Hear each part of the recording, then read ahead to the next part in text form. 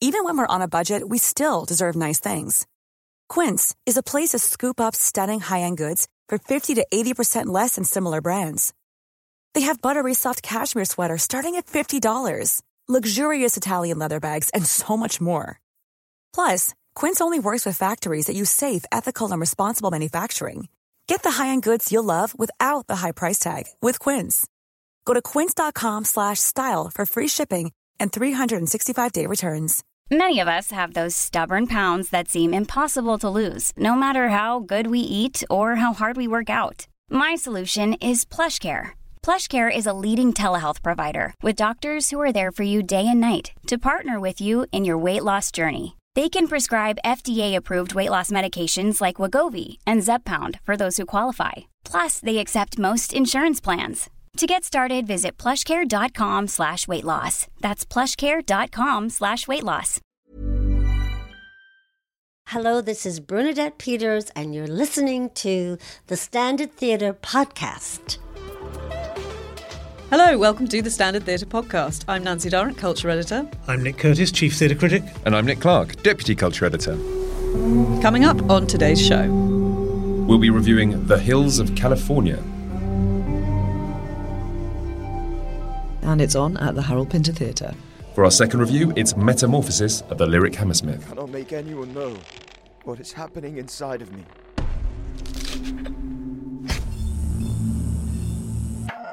Because I cannot make it clear, even to myself. Yes, that's the one by Franz Kafka, adapted by Len Sissay and directed by Scott Graham.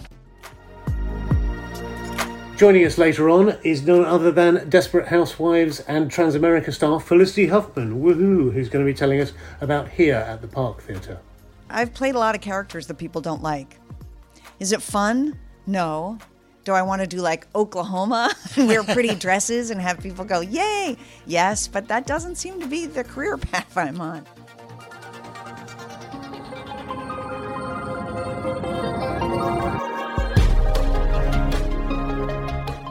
Welcome back to another episode of the Standard Theatre Podcast. Make sure you're following us and hit download so you don't miss us every week when a new episode lands. And tell us what you think of the show and what you'd like to hear us talk about.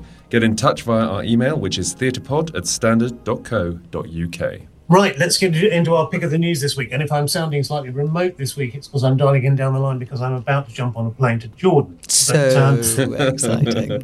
We're not. Very exciting. We are not. But not before we marvel at the fact that Tom Holland is going to appear in Romeo and Juliet in the West End for the wonderful Jamie Lloyd. Oh, that's going to be great, isn't it? I mean, this is the West End keeps getting bigger and bigger names. I know. It does. Mostly because of Jamie Lloyd, actually. But not It's not just because there's another name. Just before we go into Tom Holland, obviously eyebrows were raised with the news that supermodel Cara Delevingne is going to play Sally Bowles in Cabaret. I know. I just had a conversation with someone in the kitchen at the office who was saying to me, Nancy, can Cara Delevingne sing? I mean, I don't know her. I've got no idea. But I mean, I think she could act. I think she's a good actor. I've seen her in a few things on TV. Yeah, she's a good film actress, I think, definitely. I don't think she's ever done stage stuff before. I'm not sure if Tom Holland has actually done stage stuff since he was at college. I interviewed Tom Holland when he was 14 years old, when he appeared in a film called The Impossible with Naomi Watts and Ewan McGregor about a family smashed apart by a tsunami. And he was an extraordinarily self-possessed in person and very assured on screen then. But I don't know if he's done stage stuff, but I would bet even money on his Romeo being pretty exciting. And my God, it's going to sell tickets. Yeah. I mean, the odd thing about Delevingne going into playing Sally Bowles is, the weird thing about Sally Bowles is she shouldn't actually really be able to sing very well. Exactly what I was saying. She's not meant to be a particularly good singer. But I'm not sure that nuance may be lost on an audience. If she comes out and can't hold a note, they might be a bit surprised. I think that's true. It's a weird sort of, she's Schrodinger's singer. She has to be simultaneously good and bad. But I'd also, the one thing I would be concerned about, and I'm sure that, on this production they would be very careful about stuff like this, 8 shows a week in a singing role like that is a hell of a lot for a voice. She'll have to do, A, an awful lot of training, and B, look after it. It's going to be really demanding. There was another big announcement of a West End arrival in the form of Fawlty Towers, which is heading into the West End in a couple of months' time, adapted by John Cleese. Obviously, off the success of the Only Fools and Horses stage show, clearly there's a thought, well, if that can work, why can't this? I guess probably also more inspired by Spamalot, which I think Eric Idle pressed ahead with. I think I'm right in saying to the general indifference of the rest of the Monty Python crew, which then proved to be a great sort of money spinner. Cleese has been fairly frank about needing to earn money to pay various alimony yes, indeed. outgoings over the years, hasn't he? And we can possibly see this through the lens of that as well, can't we, I think? Yeah, so I mean, maybe we should say it's a surprise it has taken so long. Exactly. Yeah. We had some great emails this week, so thank you to our listeners for that. Basically about shows to go to on Valentine's Day, but actually most of the focus seems to have been on what not to see. Moulin Rouge, for example, famous total tragedy. Magic Mike can only make you feel inadequate. And also Tina. Essentially, the message seems to be avoid the hen do at all costs. Well, it's funny you say that. A few years ago, I spoke to a theatre owner, and this is outside of London, but he told me that there was one show that he would never, ever programme again in his theatre, which was Dirty Dancing. And the reason for that, because obviously, I mean, it's not running in London at the moment, but I imagine people would have thought of that as well as a potential Valentine's Day show. But apparently, when the Patrick Swayze character, Johnny, is that right? So long since I've seen it. But he used to, in this staging, come up through the middle of the aisle, so through the auditorium and onto the stage. Oh, my God. But apparently he was groped so much by the hen-dos that they had to have him coming in from the wings instead. And apparently the behaviour of the audience was so bad that this theatre owner said, never again. Oh, my God, that's outrageous. Thank God. Nick Curtis, I just wanted to say, we were trying to work out, is there anything romantic in the West End? I can't think of anything. Apart from Mamma Mia. Yeah, nothing really leaps out at me. There aren't any great love stories that I can think of. No. In there. I mean, I have to say, I took my wife to the theatre on our first date because I'm a cheap bastard. My reasoning being that if we didn't get on, we'd have something to talk about, and we'd also have something to look at for 2 hours before having to sort of talk to one another over dinner.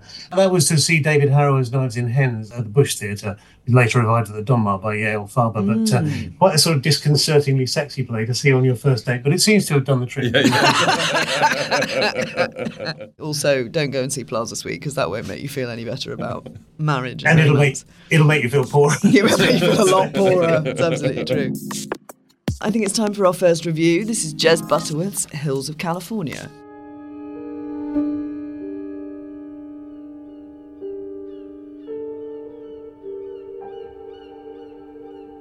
So this was another team outing. We were all there on Tuesday night. So, Nick, first thoughts?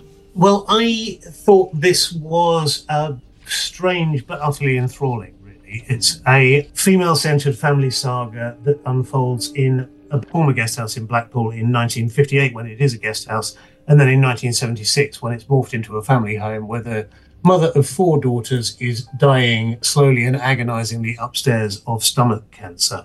With the flashbacks to 1958, you learn that she drilled her 4 daughters to be a sort of Andrew's Sisters tribute act, with the hope that they would get on stage at the local Blackpool variety nights and then thence, sort of make it to the London Palladium and superstardom, probably in the States. Basically hoping that they will escape the life that she has had as a single mum raising 4 girls in this rather down-at-heel guest house in rather down-at-heel Blackpool. 1976 was, of course, the year of the great hot summer across the UK, so the house is a pressure cooker in lots of different ways. Yes. Wouldn't you agree? What did you guys think? You know what? I was never bored, ever. I think enthralling is a good word, actually. I found it. I mean, it's 3 hours long. It's got like Plaza Suite, it's got an interval and a pause. Well, like The Ferryman as well. Yeah, Jez Butterworth there's a and Sam pause. Mendes' previous show that had a pause.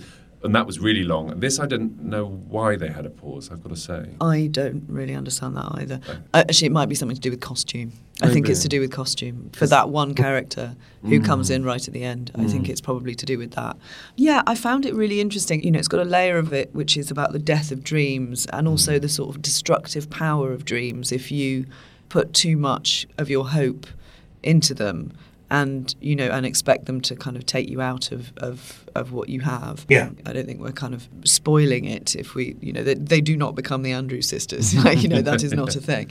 This is the first of Jez Butterworth's plays that's been led by women in such a kind of key way, and I think he writes women very nicely. He really does. It's interesting. I think this could be considered as sort of part of a trilogy with Jerusalem, his most famous play, and The Ferryman, which is arguably his best play. Now this, you can see him sort of moving across the gender spectrum, getting in touch with his female side more and more over the years, because when he started out with Mojo, the plays were exclusively male. And also that's a young man's play, without a doubt. I mean, it's a bloody good play, but it's a young man's play. Yeah. This has a connection to Mojo, I think, in that it is about 1950s dreams of pop stardom and the malign forces that prey on those dreams. It's fascinating. I think, the three plays I mentioned, Ferryman, Jerusalem, and this, they're vastly thematically and tonally different, but there's something about the sort of detail and texture of human experience in them that I think links them. And family life in a way as well. It really sort of gets to grips with the sort of the secrets we hold and the lies we tell ourselves and the perspectives. And, everyone is looking at kind of the same history, but very, very differently. And it's interesting to me, Nick, Nancy hasn't seen the play, but it's a quirk of fate that it's come out at the same time as Till the Stars Come Down, because obviously there are sisters at the core of that. Three sisters there. This is four sisters, although one of them's off stage a lot, so it's largely three sisters for a lot of the play.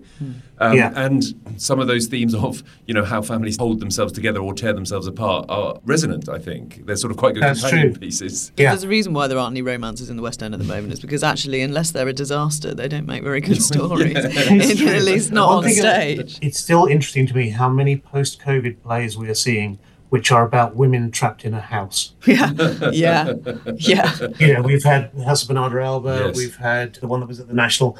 Dixon and Daughters. Yes. I mean, the lead actress here is Laura Donnelly, who is also Jez Butterworth's partner. They have two young children. I imagine during COVID, they were stuck in a house. And maybe he did firsthand, discover what that was really like. Well, let's talk about some of these performances, because the performances are, I think, across the board superb. But starting with Laura Donnelly.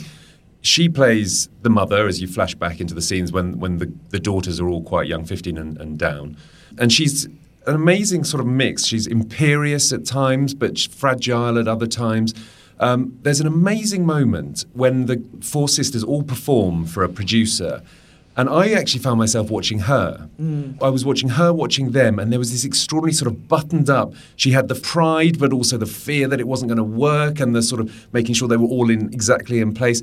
It's a really masterful and understated performance. I mean, she goes big at other times, but I think that's a performance with everything. Yeah, she was really superb, I thought. Yeah, she appears later as well, and I think the change in the actress at that point, I don't want to give anything away, is really exceptional. Yeah. I think the character is very much, the character of Veronica, the mother, is very much a woman who's keeping everything on an incredibly tight leash, including her own sort of sensuality and sexuality and her own hopes.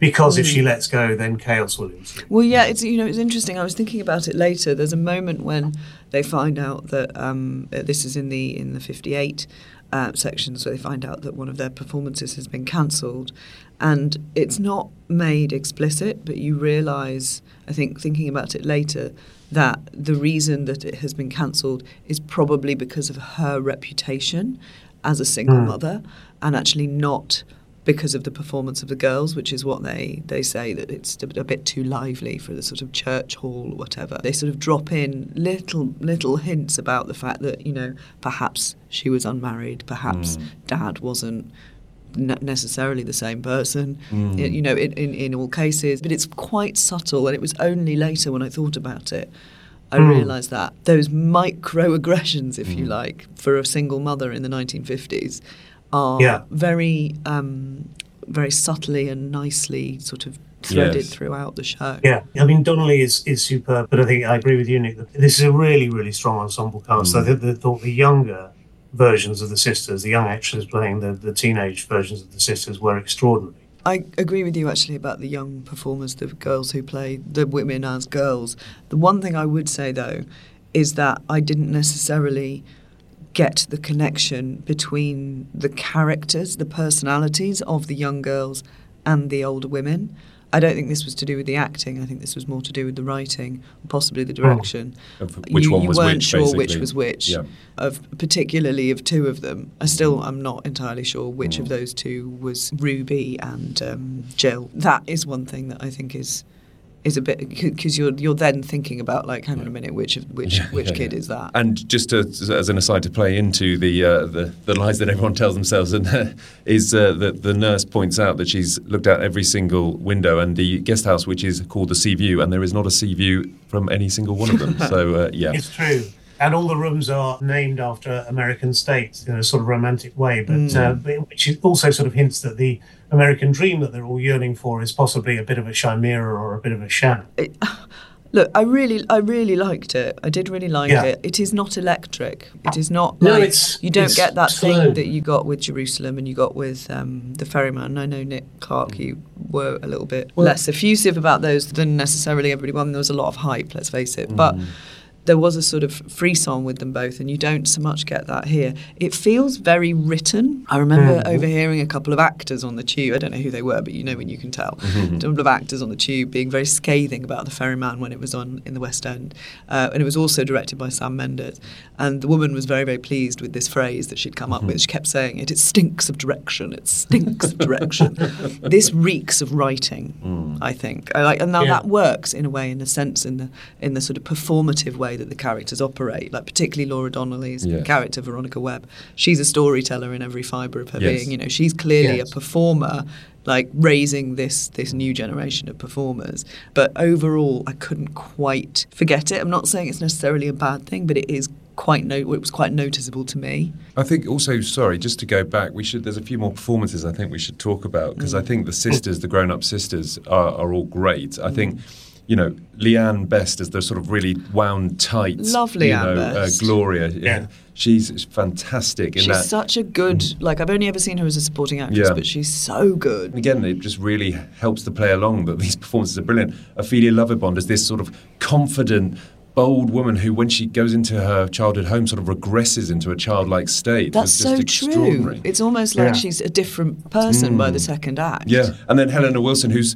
the daughter who's sort of been left behind to look after the mother and holds all those tensions and, you know, doesn't have her own sort of family life and kind of regrets that, it feels. And they all play that brilliantly. I think that there's quite a lot of nice doubling where you see, like, quite, not nasty characters, but Brian Dick plays Jack Larkin, who is just like a sort of David Brent-style comedian in the 50s. Oh, yeah. And then he's doubled as Ruby's husband. And you Dennis, just think, oh, that's quite nice, because, you know, people they've seen in their childhood, maybe there were resonant, you know, factors. And the fact that Sean Dooley's Bill is making these terrible jokes, again, resonated with me with this sort of terrible Brentian character from their childhood who actually has a very dark side, it feels like, underneath, the way he interacts with the mother.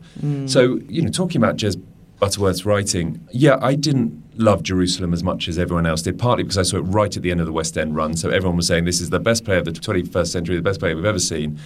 And obviously no play is going to live up to that. The Ferryman, I thought, was either far too long or not long enough and should have been split into two, because I thought there were sort of two conflicting narratives in there and it was all wound up quite quickly.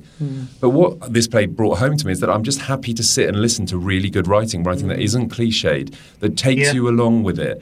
And, I mean, I do think he's a master of knowing when to put the plot points and where the big beats, but also seeding all of these little sort of points underneath. Who was the father? Was it multiple fathers or was it one? Why are they lying about certain things, or why is it different stories being told? And also, not all of those things are picked up, and I think that's important, because it's just like, you know, not everything has to be resolved. And I think that works quite well. I also want to make a shout out. I'm assuming it's Rob Howell, the designer. I'm not actually sure who otherwise does. I'm trying to work out who does the makeup or who designs the makeup, but it's absolutely brilliant. It's Leanne Best coming in as Gloria, the elder Gloria, like sweating, really sweaty, really hot, really red in the face. And I think at one point her childhood character is said to be sweating upstairs before she's having this before they do this sort of audition. It's so convincing, and you kind of think at first when she comes in, she's got this like performative fury. She's absolutely at her wit's end, and you think for a moment she might be overdoing it, and then she says she's been 9 hours in a hot car with a meek husband and 2 warring teenage kids, and you're like, yeah, fair enough. This play is an event, and Jez Butterworth and Sam Mendes is an event, and it didn't disappoint me, I've got to say. I enjoyed it, I let it wash over me, and it was 3 hours really well spent in the theatre. Yeah, I think that's true. The Hills of California is on until June the 15th. Let's go to the ads. In part 2, it's my interview with Felicity Huffman. Don't go anywhere.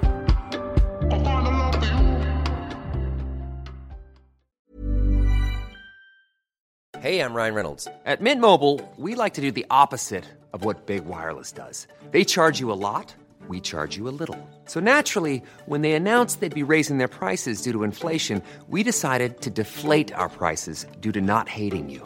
That's right. We're cutting the price of Mint Unlimited from $30 a month to just $15 a month. Give it a try at mintmobile.com/switch. $45 up front for 3 months plus taxes and fees. Promo rate for new customers for limited time. Unlimited more than 40 gigabytes per month. Slows full terms at mintmobile.com. I'm Sandra, and I'm just the professional your small business was looking for. But you didn't hire me because you didn't use LinkedIn Jobs. LinkedIn has professionals you can't find anywhere else, including those who aren't actively looking for a new job, but might be open to the perfect role, like me.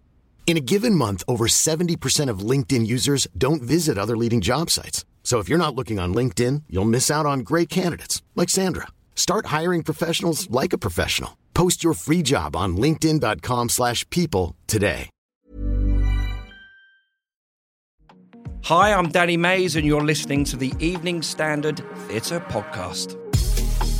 Welcome back to the pod. Before we go to my interview with Felicity Huffman for Here at the Park Theatre, I should perhaps explain some context. Felicity Huffman was convicted of mail fraud for trying to get her daughter into a better college and fined and spent a few nights in prison. Her husband, William H. Macy, was not prosecuted and did not, but Felicity had originally agreed to answer a couple of questions about this, but after she was monstered by another media organisation that I won't name, she said that she'd said all she had to say on the subject and wouldn't discuss it with me. But I think you'll agree that there's plenty still of grist in our interview. Joining us on the Standard Theatre Podcast this week is Felicity Huffman. Welcome, Felicity. Thank you so much. A lot of people know you, obviously, for Desperate Housewives, Transamerica, and sundry other TV roles, but your roots are in theatre, and you are coming to the Park Theatre in Finsbury Park to do Here by Taylor Mack. Tell us a bit about the play first. Sure. It was written, I think, 2015. It's a family absurdist drama comedy about a prodigal son returning home. And he comes home to find that his house and his home has had a revolution. And his mother and his transgender teenage sibling have done away with the old regime in the form of an abusive husband, and they're taking over. Right. The title of the play Here is spelled H-I-R. This refers to the pronoun that the transgender sibling now has adopted. Is that right? That's right. H-I-R, Yeah. pronounced here. Yeah, Yes. instead of her or him. Yes, yeah, absolutely. I mean, it sounds like the play is about, being transgender or the revolutionary in gender that's happening. And indeed, Taylor touches on that, but it's not really about that. Taylor Mack, I believe, describes the style it should be done in as absurd realism. Yes. So basically it has to have its roots in reality, but it's taken to an absurd degree, or as situations are. I think so. Absurd. It's sort Is of that in the family of Joe Orton, those sort of things. And what was the appeal of it when you were first offered it? I loved the play. And I loved the part of Paige. I mean, that's an actor's job, as we've been working on it, to fall in love with the text. But what I didn't expect when I was back in the States working on it is that I also I also fell in love with Taylor Mack, which I've never experienced before. I have a huge crush on the playwright through working on the play. One wouldn't necessarily expect to see a winner of so many awards in the Park Theatre in Finsbury Park. I love the part. I mean, I'll do plays that I love anywhere. I did a little play in Colorado this summer, so I'll sort of go anywhere. And I read about that. That was with your husband, wasn't it? William H. Macy. Yes. And London, I mean, like New York, London is sort of the mecca of theatre. So to get to come here and do a play, regardless of how small the venue is a privilege. Right. This is your first time on the London stage, isn't it? Although I believe you trained here for a time. Is that right? I did for a very small period of time. I did. And my husband did a play here at the Dunmar. Yes, indeed. How was that when you trained at RADA here? Oh my gosh, it was fantastic. I loved it. It was back in the Paleolithic period. And I had the best time. I loved it.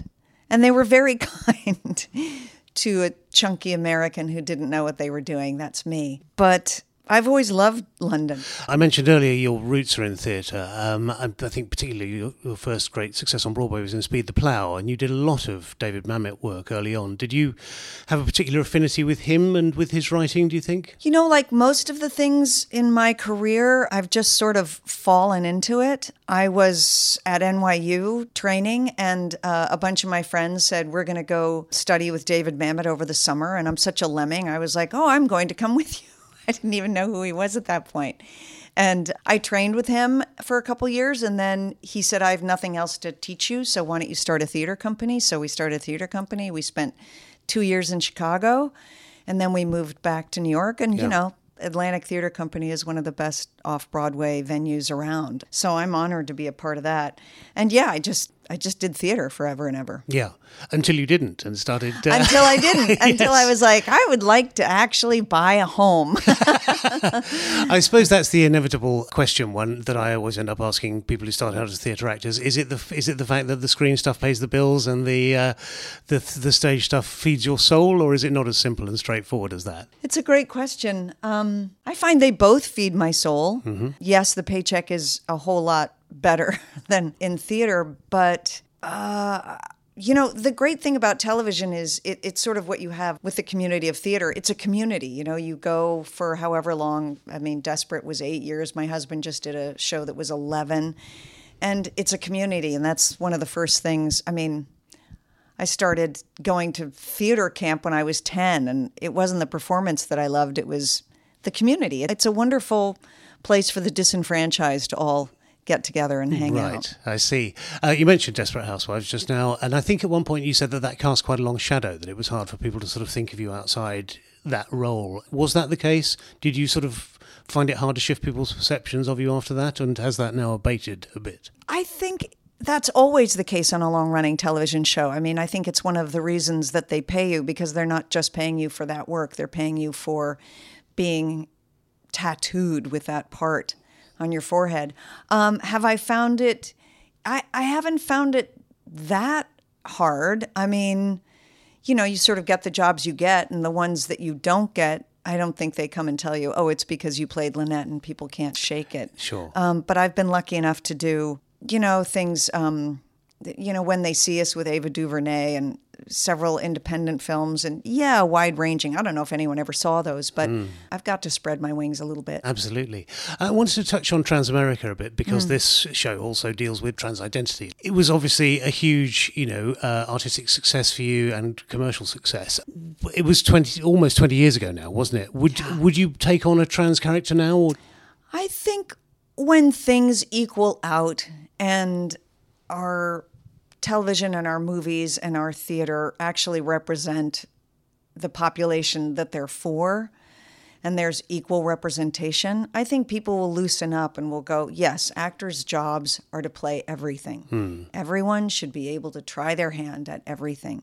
But right now, because we are in transition and we want to give room to people and voices and different identities that have not gotten access before, then I think we need to step back and make room. Sure. Yeah. You mentioned doing a play last year with your husband, William. You've acted together a lot over the course of... Yeah, we have. And of course, we've now, last weekend, just seen Sarah Jessica Parker and Matthew Broderick appearing together on the London stage for the first time. How did you like that? I mean, I think the play has not lasted well, but I think you just sit there.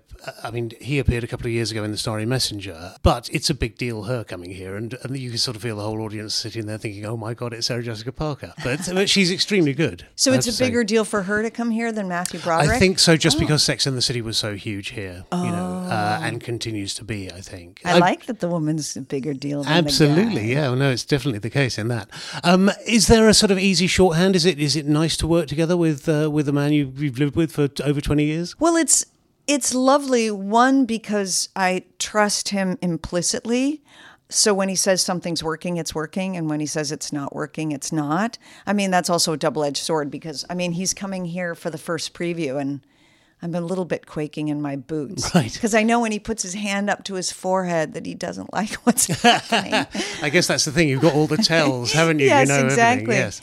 But yes, it's lovely to work with someone who you trust implicitly and who you respect. And When you work with really good people, they raise the level of your game. Sure. Yes, yeah. So he's lucky to work with me. Absolutely. Have you had any time to sort of rediscover London this time? I'm sure you've been here on holiday. I've been to a bunch of plays. I mean, for me, a bunch of plays. I went to The Motive and the Queue. I went to The Homecoming. I went to Hamnet. I'm going to go to The Portrait of Dorian Gray. So yes, I've been trying to go before we start performing. That is a bunch of plays. How has the city changed since you were here at RADA in the Paleolithic era? I have money. That means you can afford a bunch of plays. Uber. Geez, I don't know. It's all a blur. I don't know how it's changed. I mean, mainly I'm sure I have changed. Right. It's so different being here at 20 and now I'm 61. Good God. How do these things happen to us? I don't know. It's really shocking. Have you been able to sort of go out to restaurants and things, or has it been a full-on working schedule here? It's been working. The producers of this show, David Adkin and Rebecca, took me to Sheiky's. Yes. Okay. Everybody goes like, oh, Sheiky's. Yeah. And I think we had a Sunday roast when I first arrived, which was delicious. But I think that's all proper, I've been... proper socialising Yes, yourself that's exactly right. into the English lifestyle, isn't it? Yes.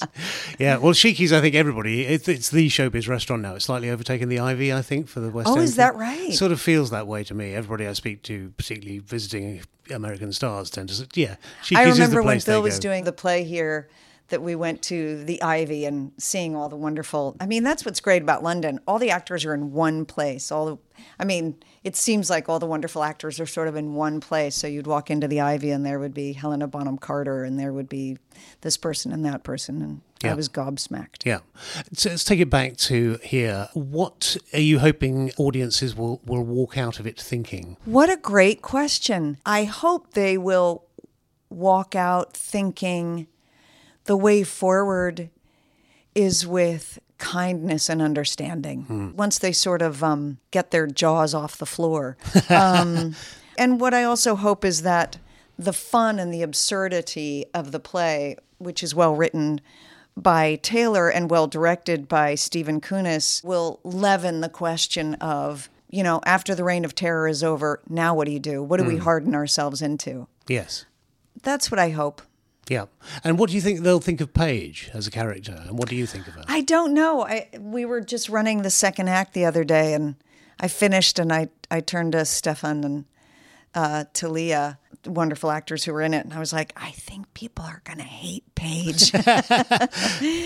But if that's the purpose I'm serving, that's the purpose I'm serving. Okay. I hope they have empathy for everybody. I mean, Taylor really does well. Everyone has an understandable, endorsable point of view. Yeah. Just to sort of finish up, is it harder to play characters that you think the audience might hate, and do you have to find a germ of sympathy for them or identify them, or find out at least where they're coming from to play them? Oh, yes. I think you always have to endorse your character, always. Otherwise, I'm not sure you can fulfill the playwright's intentions, because nobody thinks they're bad. Yeah. Nobody. Dictators don't think they're bad. I've played a lot of characters that people don't like. Is it fun? No. Do I want to do like Oklahoma and wear pretty dresses and have people go, yay? Yes, but that doesn't seem to be the career path I'm on. Okay, well, we're putting it out there. If anyone wants to put on Oklahoma with some pretty dresses, then Felicity Huffman will come and be in it. That's exactly right. Terrific. Well, Felicity, thank you ever so much for joining us on the Standard Theatre Podcast. And Here, starring Felicity Huffman, is on until the 16th of March at the Park Theatre. Let's go to another very quick ad break.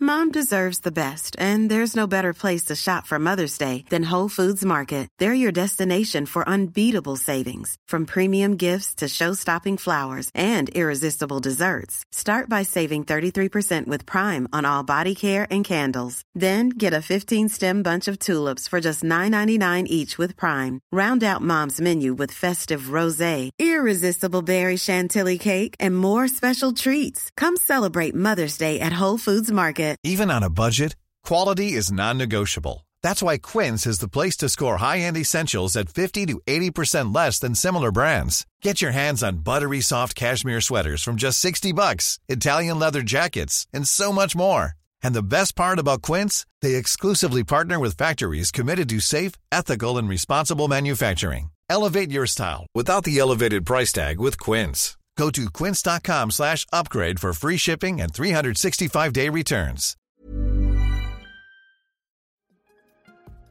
Hi, I'm Matthew Modine, and you're listening to the Evening Standard Theatre Podcast.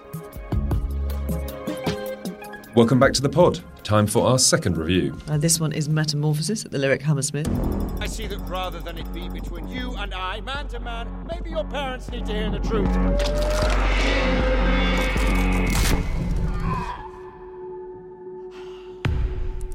You should eat. Nick Clark and I haven't seen this one yet. We're recording the podcast a little earlier than usual this week because of Nick Curtis's fancy holiday. But Nick, you have seen it, so why don't you tell us about it? Well, the first thing I'd tell you is I wouldn't really rush to see this. This is an adaptation of Franz Kafka's 1915 novella in which famously Gregor Samsa, a cloth salesman, wakes up one morning to find himself transformed into a giant insect. It's adapted by the poet and OBE and all-round hero Len Sissay, but I don't think it's his finest work, and I think that's partly because it's produced by Frantic Assembly, the touring company, who are in their 30th year this year. And all the work that I've seen of theirs over the last 3 decades has the same sort of mode of expression, which is muscular, athletic movement paired with extremely broad, shouty characterisation, and so it proves here. I do have a memory of all Frantic Assembly shows I've ever seen, people kind of like jerking their arms about. Yeah, that's basically it. Which, to be fair, is quite is not an unvalid way of presenting Gregor Samsa. And here the transformation is not done through costumes. The lead actor, Philippe Pacheco, does it purely physically. It's a bit like watching Lon Chaney transform in the original Silent Phantom of the Opera. And he has an extraordinary physical presence and an extraordinary physical strength. At one point, he squats upside down on the ceiling like this sort of sweaty 1915 Spider-Man. So that in itself is impressive, but the acting style is very wearing, the repetition is very wearing, and it's also worth saying that this 76-page novella is turned into a 2-hour, 20-minute play. Wow. I mean, yeah, we could have all read the book by then, right? Well, exactly. Yeah. And in your review, Nick, you point out that, while the transformation happens on page 1 of Kafka's novella, there's a fair bit of preamble before we get to the metamorphosis. Can you tell us about that? Yeah. The amazing thing about Metamorphosis is pretty much everybody knows the story. Everyone thinks of it as a really potent symbol. Nobody can agree what it's a symbol of. So people have been debating for over 100 years whether it's about capitalism, whether it's about a father complex, whether it's all these sort of things. Sissay, I think, comes down quite firmly on it being primarily capitalism, partly a father complex, but mostly capitalism. So you have an hour's preamble of repetitive movement and speech where Gregor repeatedly wakes up and has to go to his oppressive job as a fabric salesman, worried about what the chief clerk is going to say to him and how he's going to be judged, brutally aware of the fact that he is supporting his unemployed drunken father, his mother, and his adored sister Greta. But this just sort of goes on and on again in a fairly sort of shouty fashion, with one slightly surprising interpolation, which is there's a hint of a not entirely wholesome relationship between Gregor and his sister. At one point, I wonder whether they misread the word insect as incest, but I think there's something that Sissay has inserted into this that suggests a reason for Gregor's outsiderdom that I think has more to do with Len Sissay's preoccupations than it does with Kafka's. I don't want to be totally negative. It's not totally worthless as a production.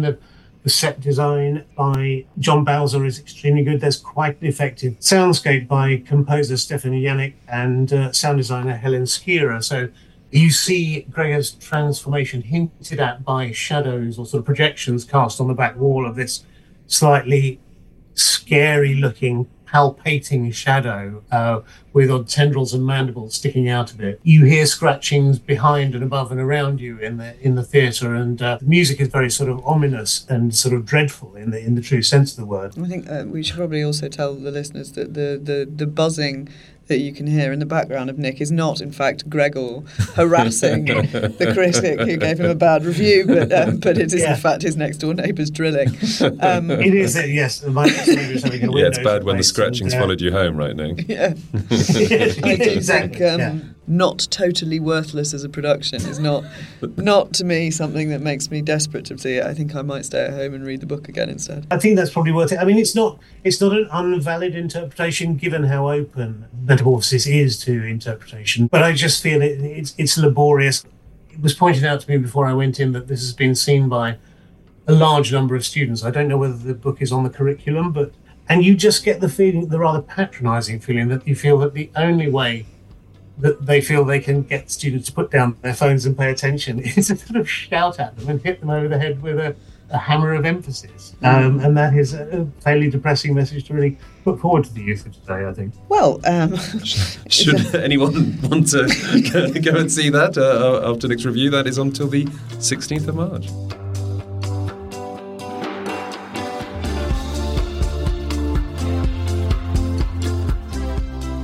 Right, that's this week's episode of the Standard Theatre Podcast. Please do hit follow, leave a comment, tell your friends, and feel free to drop us a line at theatrepod@standard.co.uk. Don't forget to give our previous shows a listen. They include interviews with Ola Ince, Anais Mitchell, Jared Harris, Syrian McKellen, Tuppence Middleton, and many more. Thanks to our guest this week, Felicity Huffman, and thanks to our producer, Rachel Abbott. We'll be back next Sunday. See you then.